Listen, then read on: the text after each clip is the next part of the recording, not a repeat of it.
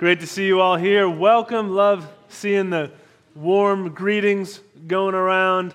So glad that you're with us this morning. And I do just want to echo what Darren said, just our gratitude as a staff to you, the people of FBC. Really, it's a joy to work here, to serve you, to serve with you. And we talk regularly as a staff just about how we feel like we hit the church jackpot to work here and to get to share life with you and the individuals and families of this church. You just make it a joy. So we love you and thank you. With that, let's pray as we get started to jump into the Word, shall we? Father, we want to turn to you and say thank you, as we have done already this morning. Thank you for the gift of a new year and your continued faithfulness to this church and to each of us. God, thank you for your love and your grace, the work of Jesus on the cross for us, of course, the new life that we now enjoy with you. And God, as we come to your word, we do so with humble hearts, realizing that we need your help to understand it and to apply it to our lives. And so we pray that by your Spirit, you would do your work in us. Pray that you would help us to see you clearly, to see you for who you are. We love you, and we give you this time. It's in Jesus' name we pray. Amen. All right, well, would you turn with me in your Bible to the book of Hosea as we begin our new series this morning. Hosea is found in the Old Testament, and it's a small little book. So if you need to use the table of contents, please do so. No shame. Find it however you need to. It's in a part of the Bible that we're not always familiar with, a collection of books known as the Minor Prophets. Not minor because of their significance or importance, but minor in terms of their length. They're rather short books, which is why they're a little hard to find. So again, if you're new here, then you should know that normally on a Sunday morning, what we do in our worship service is we walk through a book of the Bible. And so for some time, we've been studying the book of Mark. We're just kind of verse by verse, section by section. We walk right on through, but we just wrap that up. And so now we begin anew in the book of Hosea. But this will be a little different than normal. We're not going to go start to finish through the whole book, but we're going to do chapters 1 through 3. And just walk through that section, and you'll find that these first few chapters are kind of a contained unit and really fit together well and contain the rest of the themes that we find in the book. All the major themes are kind of developed and found in these first few chapters. And so through just a few weeks here, we'll be able to kind of capture the scope and the heart of the book of Hosea. You'll see as we read verse 1 that kind of the historical setting is given. The word of the Lord comes to Hosea during the reign of several kings are listed, kings from Judah and a king from Israel. And because of that, we can kind of date this book to sometime in the 8th century BC, second half of the 8th century, somewhere between 750 to 720. We know that that's when Hosea was a prophet. That's when his ministry took place and these events that we're going to read about. Now, if you're unfamiliar, the role of a prophet in the Bible was really rather simple. They were to deliver the word of God to the people. And so they would hear messages, receive messages from God, and come and speak on behalf of God to the nation or to the king or to the people as a whole. And so that's what we're going to see happening here in the first few verses. Let's read it to start. Hosea 1, verse 1 says, "The word of the Lord that came to Hosea, son of Beeri, during the reigns of Uzziah, Jotham, Ahaz, and Hezekiah, kings of Judah, and during the reign of Jeroboam, son of Jehoash, king of Israel. When the Lord began to speak through Hosea, the Lord said to him, 'Go, marry a promiscuous woman and have children with her, for like an adulterous wife, this land is guilty of unfaithfulness to the Lord.' And so he, Hosea, married Gomer, daughter of Diblaim, and she conceived and bore him a son. Now, at this point, you might be wondering, as it would be natural to wonder, why we are reading and studying the book of Hosea. Because as we talked about, the historical setting places this in the 8th century BC, which means that we have almost 3,000 years of history between the events we're reading about and our lives today. We're reading about strange kings and a foreign land, and so naturally it would lead us to question how this would be relevant to us in Benicia, California in 2019. And what we're going to find is that in the book of Hosea, and really the rest of the Bible, we find these timeless truths about who God is. Hosea is delivering for us a picture of the heart of God, what God is like, how God operates. See, there are many areas of life that we prefer to leave the work to professionals. Right? If you're going in for an important surgery, you don't want any part of that, right? You're just glad that there's a professional, a doctor, someone who's been trained, went to school, and they can handle it for you. Right? If you're going on a trip, most of us don't want any part of the cockpit, being in there with the pilots. We're just glad that there are professionals trained who can figure it out for us. If you go to the dentist, same thing. Or when you do your taxes, a lot of us are like, I don't want to deal with that mess. And when you need a lawyer, someone who knows the legal, just let them figure it out, and I'll stay out of it, right? Leave it to the professionals. Some of us want to do that when it comes to theology. Theology, very simply, is the study of God. Who is God? What is God like? Sometimes we want to say, let's just leave that to the professionals. It's kind of complex, and so let's just leave it to the scholars or the seminary students or the pastors. They can figure it out. I'm not as interested. The only problem with that is that theology is an area of life where we cannot simply leave it to the professionals, as it were. The reality is, each of us is a theologian. Turn to the person next to you, say, you are a theologian. Yeah, it's true. And by that, I don't mean that everybody's been to seminary or everyone is a Bible scholar. You might be here this morning, you might not have read much of the Bible at all, but we all have a view of God. Right? We all have beliefs about who God is, what God is like, even if those beliefs aren't very well formed or maybe coherent. We haven't articulated them, they're kind of below the surface. Even if that's the case, we have these assumptions about who God is and what God is like. And we all are charged with the task of what do we believe about God? That's not something that we can simply leave to the professionals. It's something that each of us have to jump in and figure out. And so the book of Hosea is going to give us this picture of God, who God is, what God is like, how God operates. And so our task is to jump in, to learn about who God is, and then see how we are to live in light of that. And so, let's jump back in. Verse 2, after the introduction, it says, when the Lord began to speak through Hosea, the Lord said to him, here's the message, go, marry a promiscuous woman and have children with her. And then verse 3, so he married Gomer, daughter of Diblaim, and she conceived and bore him a son.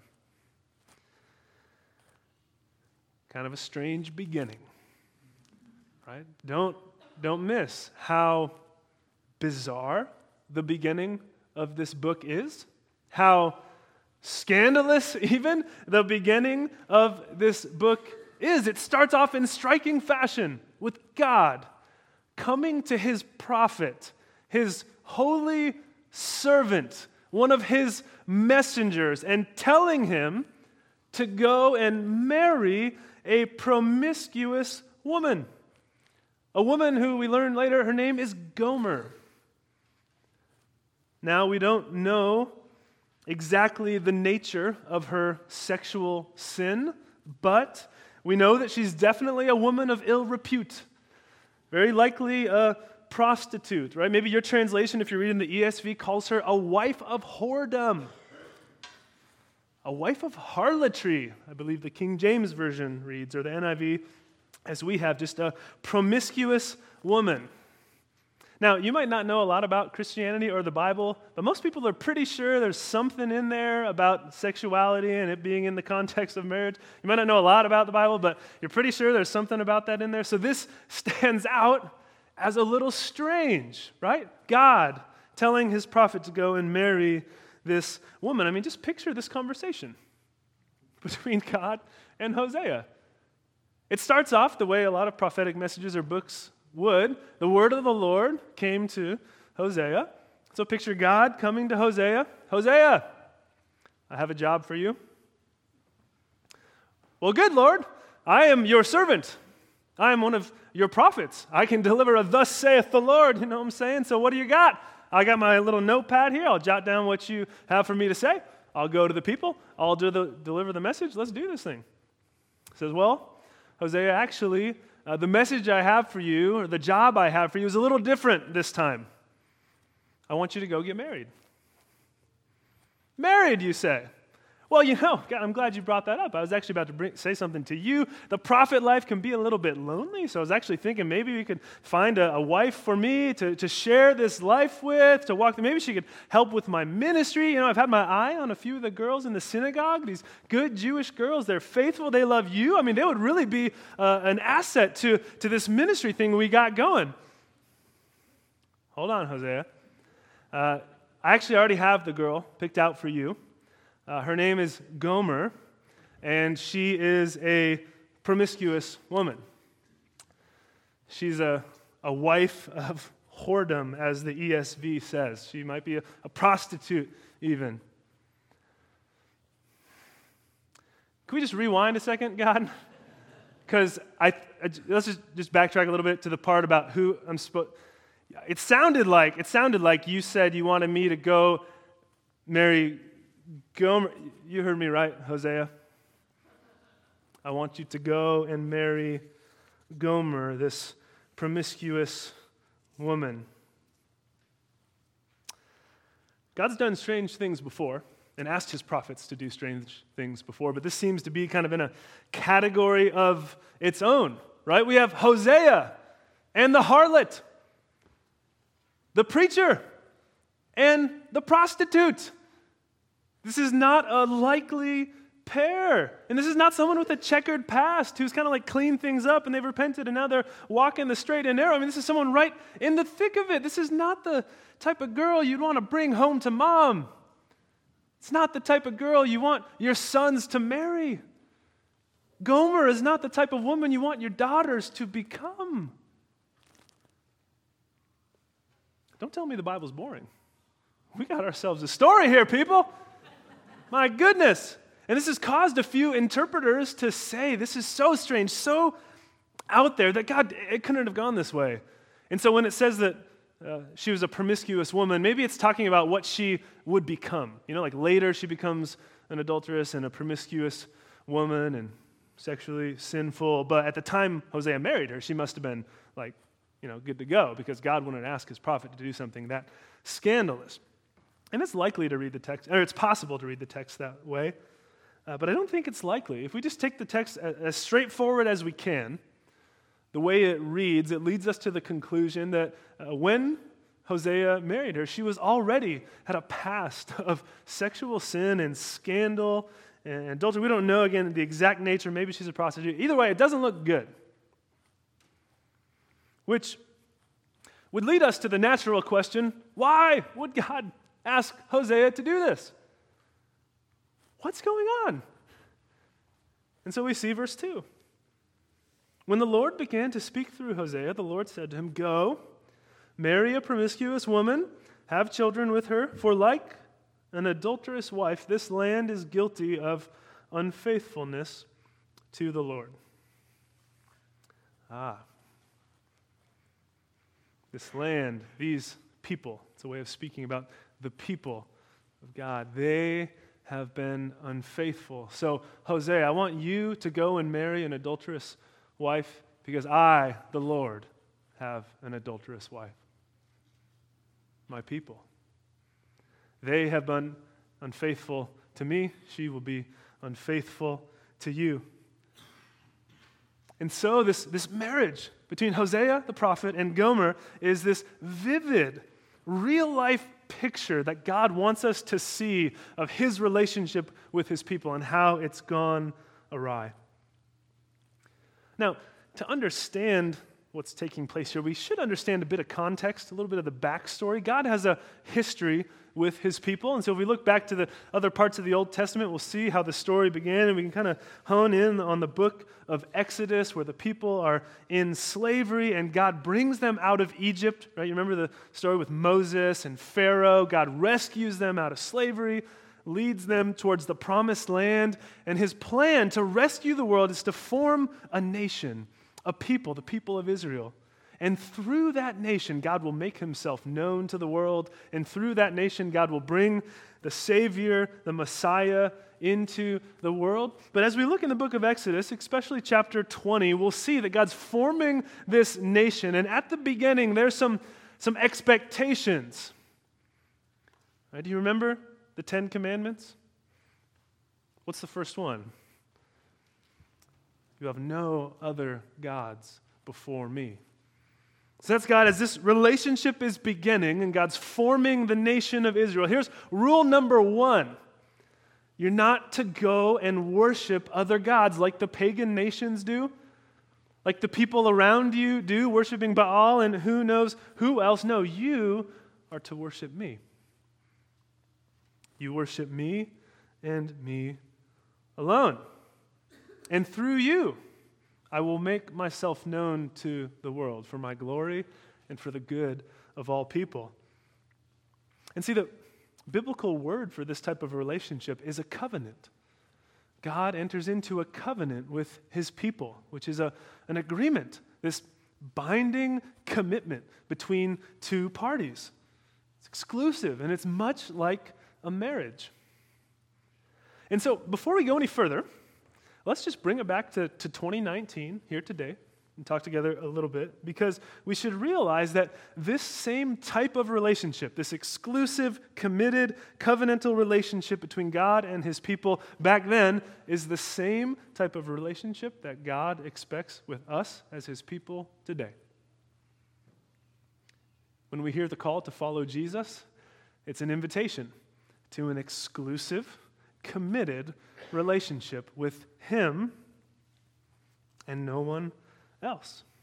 We forsake all others and worship him alone. That is a hard truth for many of us today, because we kind of swim in the waters of religious pluralism. We have all kinds of ideas and opinions out there in the world about who God is and what God is like and if there's a God at all. And it kind of all just gets meshed together. And so we like to hear the words of Jesus. Sure, he had some good stuff to say, so we'll take a bit of that. But could we have some Buddhism on the side maybe?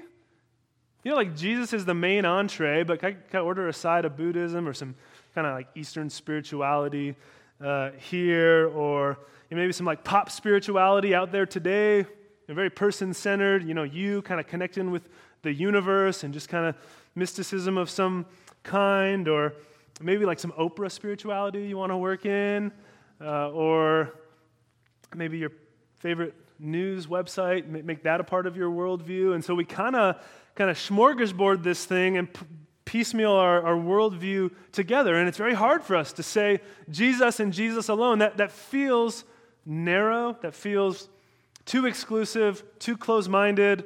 It's hard for us today. As Americans, we value freedom, options, choices. Don't limit my freedom, right? I mean, that's part of our identity as Americans. So it's hard for us when we come to a text like this and a concept like this, exclusive commitment to God and to him alone. And let's just be honest, sometimes we don't want to seem arrogant. It feels kind of wrong almost to say that we've found what is true about God and other people haven't, or other people are wrong. That's just hard for some of us to say, and so I don't want to make light of that. Sometimes we don't want to limit ourselves to just one spiritual expression. So this idea of covenant and commitment is that's just kind of extreme, kind of fanatic, kind of hard for some of us. Let's just be honest. But I want us to see two things about that first. The first is that this exclusive commitment with God is expected of us. Okay, and so let's just be very clear that from start to finish, the Bible presents for us a God who wants us to worship Him and Him alone. We just agree on that? So sometimes we think, well, God, Jesus, he's a pretty gracious guy, so he's not that concerned if I, want to worship Him and kind of, mix in some other things here and there and kind of divide my loyalties a little bit. He's okay with that, and He's not. He's not. If we read the Scriptures, we'll see continuously that God is jealous for our love. God calls us to complete loyalty, no split devotion, no keeping your options open, no little bit of this, a little bit of that. No, it's Jesus and Him alone. You don't have to like that or agree with that or live your life that way. You might say, no, that's crazy. That's ancient, backwards. That's whatever. But I don't want us to mistake that is the claim the Bible makes. The second thing I want us to see is that exclusive commitment to the Lord is a good thing. It's a good thing for us. Again, sometimes in a conversation like this, following Jesus and Him alone, it sounds like a burden, or again, it sounds too narrow, and we're like, oh, why would I want to get myself into a relationship like that? But it's good for us. It's good for us. Think about this like with a marriage. This is a normal, human marriage. It is exclusive. It limits your freedom. It's rather narrow. You close off a lot of other options. You have one spouse for life. Right? That's fairly limiting. But it's in the context of that relationship that you're intended to experience greater depths of joy and intimacy and safety than you would find on your own, than you would ever find if you just keep your options open for your whole life. And so depth of relationship requires commitment. Exclusive commitment. We find that in a number of ways in our lives. And so just imagine for me a proposal for marriage that went something like this. Ladies, if your now husband maybe came to you, or if you're not married, a potential husband comes to you and says, girl,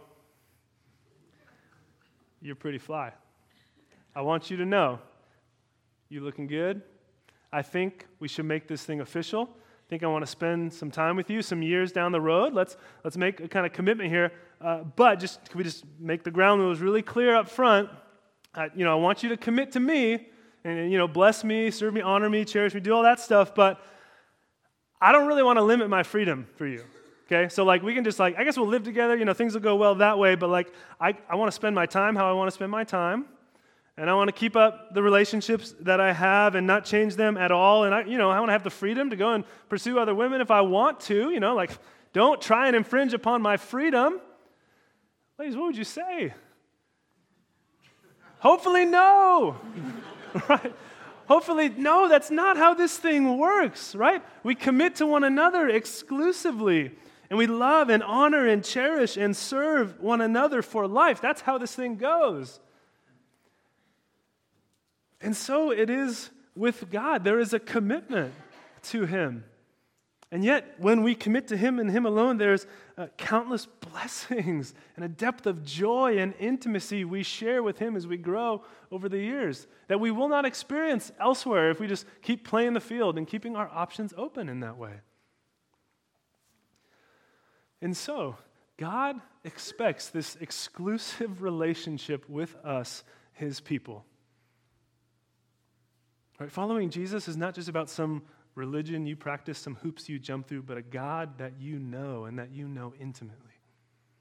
A God that loves you.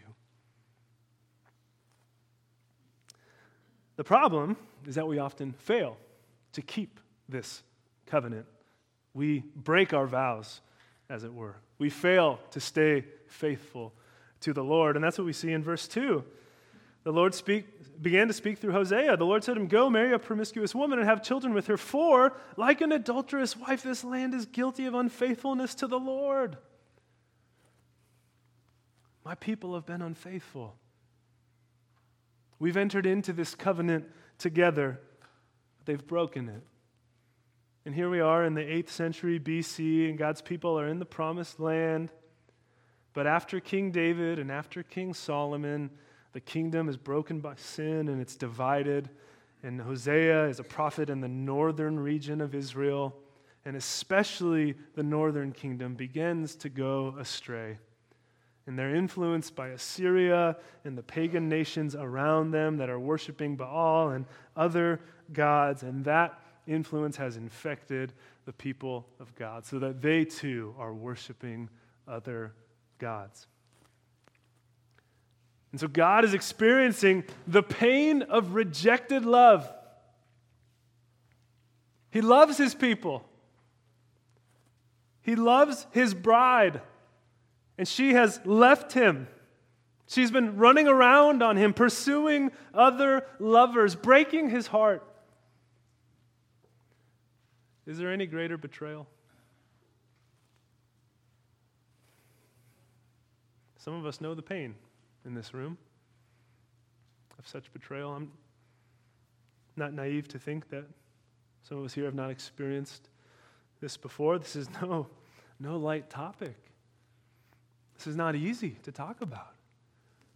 And that's exactly why God uses this image of a husband and a wife and an unfaithful spouse to get through to us, to break our hearts, to help us see how much pain we have caused.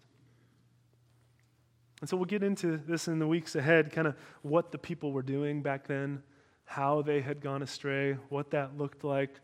But we know, just to start, the general picture of they're breaking God's commands, they're worshiping pagan gods, making sacrifices at other temples, but they're still kind of hypocritically claiming to love God while they're pursuing these other lovers.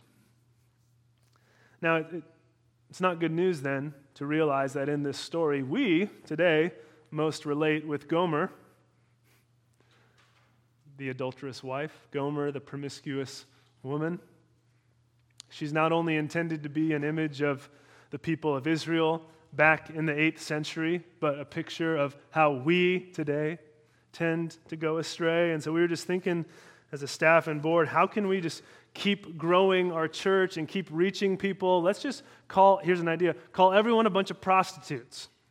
That's what's really going to bring people en masse into the building.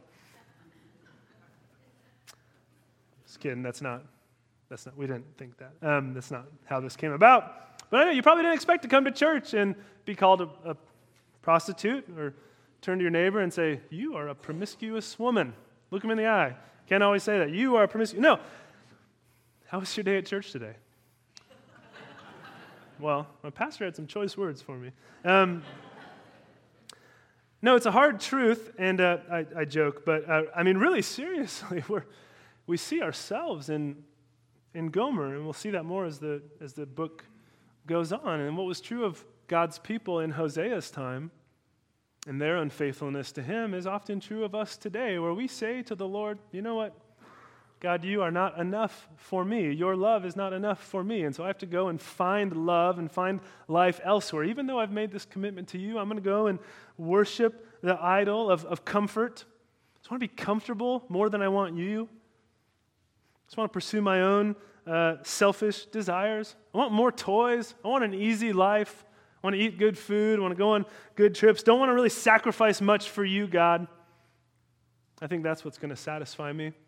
Or we leave the Lord and we go and pursue the idol of power and success and achievement and renown and promotion in our job.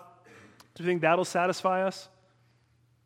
We care more maybe about the approval of other people. We say, God, your affection, your approval, your love is not enough for me.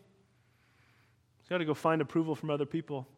I'm going to do whatever I can to be loved by other people. So I'm going to fear rejection. I'm going to fear the opinions of other people. I'm going to do anything I can to make other people think well of me because that's what's going to satisfy me, not you, Lord. So we could go on, right?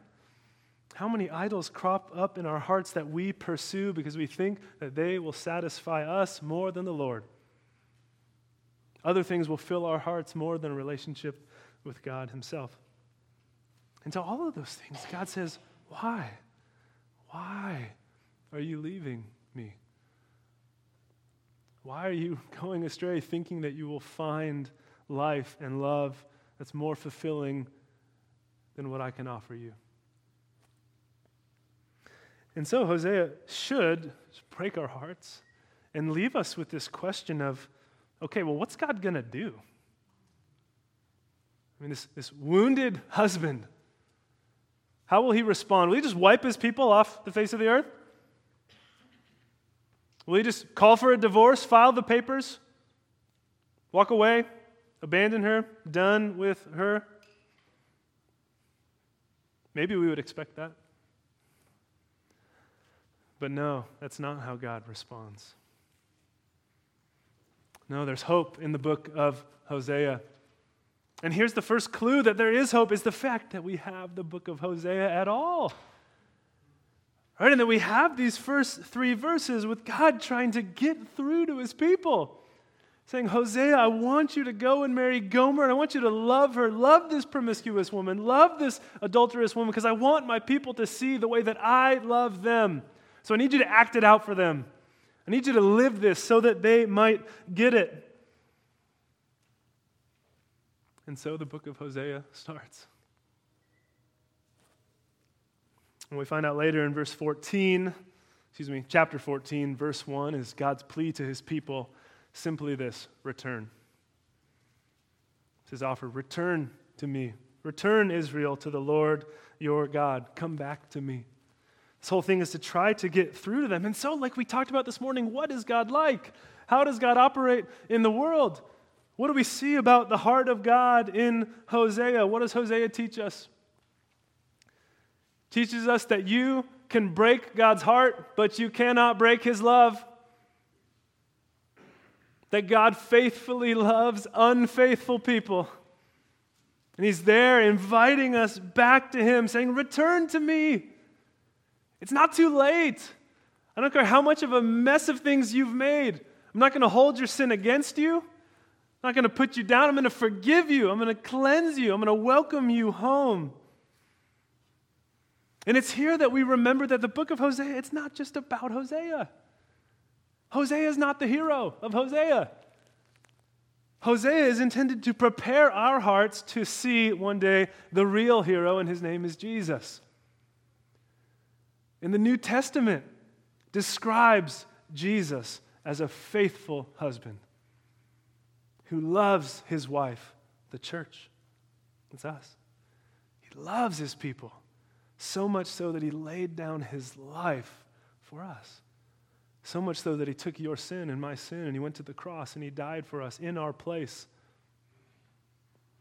that we might be forgiven, that we might be cleansed, that we might be welcomed home in relationship with God. And so we're not just talking this morning about God's love for people way back then in the 8th century BC. We're talking about God's love for you and I and the world today. He offers grace and forgiveness and salvation to us, no matter how bad a mess of things we have made. And so, friends, this morning, if you're here, and maybe you have a background in church, maybe you consider yourself a Christian at some point back in the day, but right now, as it hasn't been a part of your life, God's word to you this morning is, would you return to me? The invitation is there. He's saying to you, I don't want a divorce. I want you to renew your vows. I want to forgive you. I want to cleanse you. I want a fresh start with you. If you're here this morning and you've never put your trust in Jesus, you're like, I've never trusted in him. I've never considered myself a Jesus follower. And today that same invitation is there for you. And it's not as much that you've committed adultery because you've never entered that relationship with him, but you've never received his love to start with. And so he says to you, would you come to me? Receive forgiveness and eternal life and salvation and walk with me now and forever. That offer is there for you today. And one step we can take to respond is the step of baptism. Baptism is an opportunity to publicly show our commitment to Jesus, to publicly declare, I'm all in with him. I'm identifying with Jesus, his life, death, and resurrection. I'm following him. And so there's some of us here today who I know have put your faith in Jesus. You're a Christian. You consider yourself a believer, walking with the Lord, but you've not been baptized. Baptism is not like some optional, I'll get to it one day thing. Baptism is like, if you're walking with me, be baptized. Show it. Like, are we going to make this thing public or what? Are you going to show to the world that this is a relationship or not? And so really, Jesus calls us, if we follow him, to be baptized. And so if you're here this morning and you haven't been baptized, I just want to encourage you to strongly consider that step. Baptism is not what saves you. It's faith in Jesus Christ that saves you. But baptism is not some optional, I'll get to it eventually thing. Jesus calls disciples to be baptized. So if you'd like to learn more about that, on your card, check the box, tell me more about baptism. Would love to follow up with you and talk with you more about that. And friends, if you're here this morning and you are a believer, you're walking with the Lord, I pray that this study through Hosea will just encourage you once again, remind you of God's grace and his love for you, that you'll be more committed to him because you see his heart and his goodness. He's a faithful, loving God who loves us no matter what. We have a chance to remember him through communion this morning. We're about to come to the table, as we do twice a month here at FBC, and we take the elements, which remind us of Jesus' body broken for us on the cross, and the bread, and the cup, Jesus' blood shed for us on the cross. And as we take these elements, we remember him. And we come in celebration, realizing that though we, like Gomer, have strayed and sinned, God has forgiven us and welcomed us back into his home, to his table, to relationship with him. We practice an open table here, which means even if you're visiting, if you're not a member, you're just coming from out of town, we invite you to participate with us if you've put your faith in Jesus Christ as Lord and Savior. The table is open to you. And if you're here this morning, you're like, that's not me, that's okay. Just encourage you to remain seated. Think about what we've talked about so far. I'm going to pray, music's going to play, and then we'll celebrate. Jesus, we thank you for your love for us. You came, you laid down your life for us. You sought us, you pursued us, and you've saved us. And so we remember you now. We remember the cost, what you had to pay to bring us back to you, your death for us. Thank you. We love you. In Jesus' name, amen.